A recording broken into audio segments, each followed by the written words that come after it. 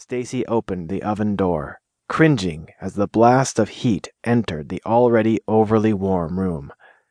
How could she feel like Christmas when sweat was trickling down her ribs beneath her t-shirt?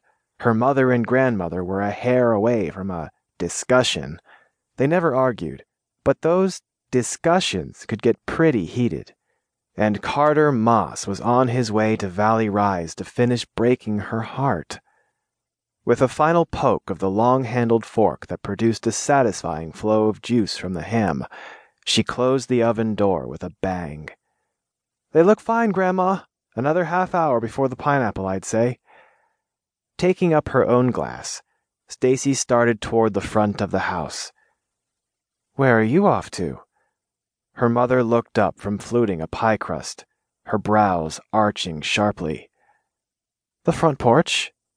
A split-second turn into the laundry room to grab the broom, and she congratulated herself on thinking fast.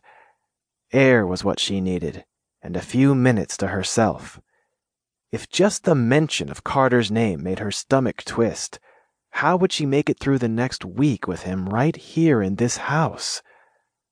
A few minutes alone, a good sound lecture on the futility of dreaming, and she'd be okay.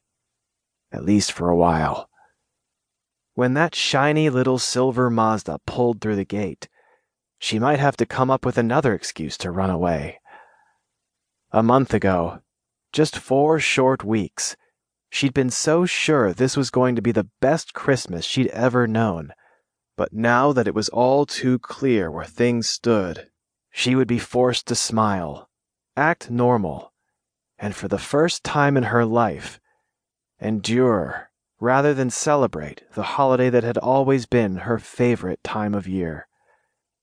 Propping the broom against the wall by the front door, Stacy was drawn to the porch swing, staring forlornly at its faded cushions before sitting down with a sigh. Right here, on Thanksgiving night, while the house had been full of people talking and laughing around the dinner table, she had sat with Carter and felt the earth move for the first time.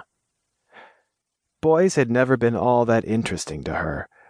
She'd been a terrible tomboy, preferring sports to dating, and finding most boys more annoying than attractive. Of course, Carter had always been different from other boys. So different, in fact, that she'd never really thought of him as a boy.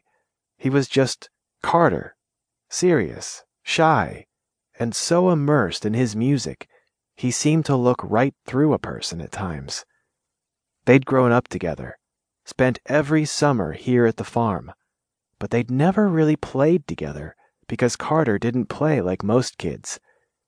He played the violin, literally all the time, and if he wasn't playing the violin, he was talking about it, or learning about it, spending hours on end with his grandfather in the studio in the old red barn. Carter had always been polite, always smiled when he saw her.